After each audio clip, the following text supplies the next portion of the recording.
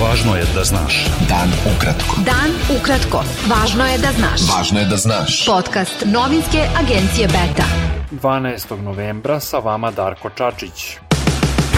Ministar spoljnih poslova Srbije Ivica Dačić izjavio je da je Evropska unija garant da će zajednica srpskih opština biti formirana, pošto je potpisala Briselski sporazum, ali da su sada na delu pokušaji da se ta već zatvorena tema opet otvori, što, kako je rekao, Priština oberučke prihvata. Dačić je rekao da je za Beograd neprihvatljiv povratak na nešto što je potpisano i ugovoreno samo zato što Brisel i Sjedinjene Američke Države oklevaju da nateraju Prištinu da ispuni obavezu.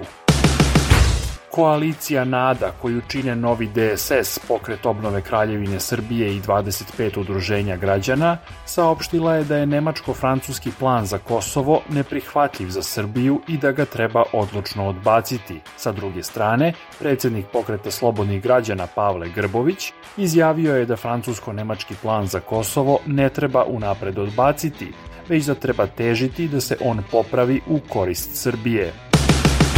Zaposleni u javnom sektoru Srbije sa minimalnim zaradama, pre svega tetkice i domari, blokirali su na sat vremena saobraćaj na Beogradskom trgu Slavija, posle čega su otišli u protestnu šetnju do predsjedništva. Oni traže da im se oproste sudski troškovi u izgubljenim sporovima, kojima su tražili da im se isplati nadoknada za topli obrok i regres za godišnji odmor. Cena struje za domaćinstva i firme od januara će najverovatnije biti uvećana 10%, objavile su Večernje novosti. To znači da će privrednici struju plaćati 105 evra po megavat satu umesto sadašnjih 95 evra. Za prosečno domaćinstvo koje troši oko 350 kWh mesečno, u februaru će stići uvećani računi za oko 370 dinara.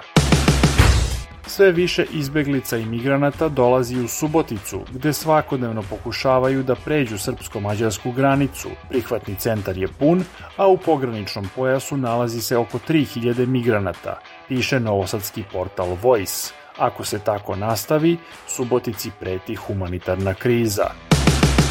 Opština Apatin je saopštila da je crni panter, koji je nedavno viđen u atarima sela Sonte, danas uočen u neposrednoj blizini Banje Junaković.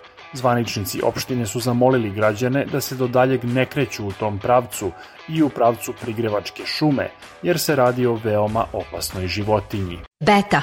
Dan ukratko. Budi u toku. Ukrajinska policija i javni servis vratili su se u nedavno oslobođeni grad Herson. Policija Ukrajine je saopštila da se oko 200 njenih pripadnika nalazi u tom gradu, da postavljaju kontrolne punktove i dokumentuju dokaze o mogućim ratnim zločinima. Ukrajinske vlasti su navele da se u Hersonu ponovo emituju ukrajinski javni servis i radio.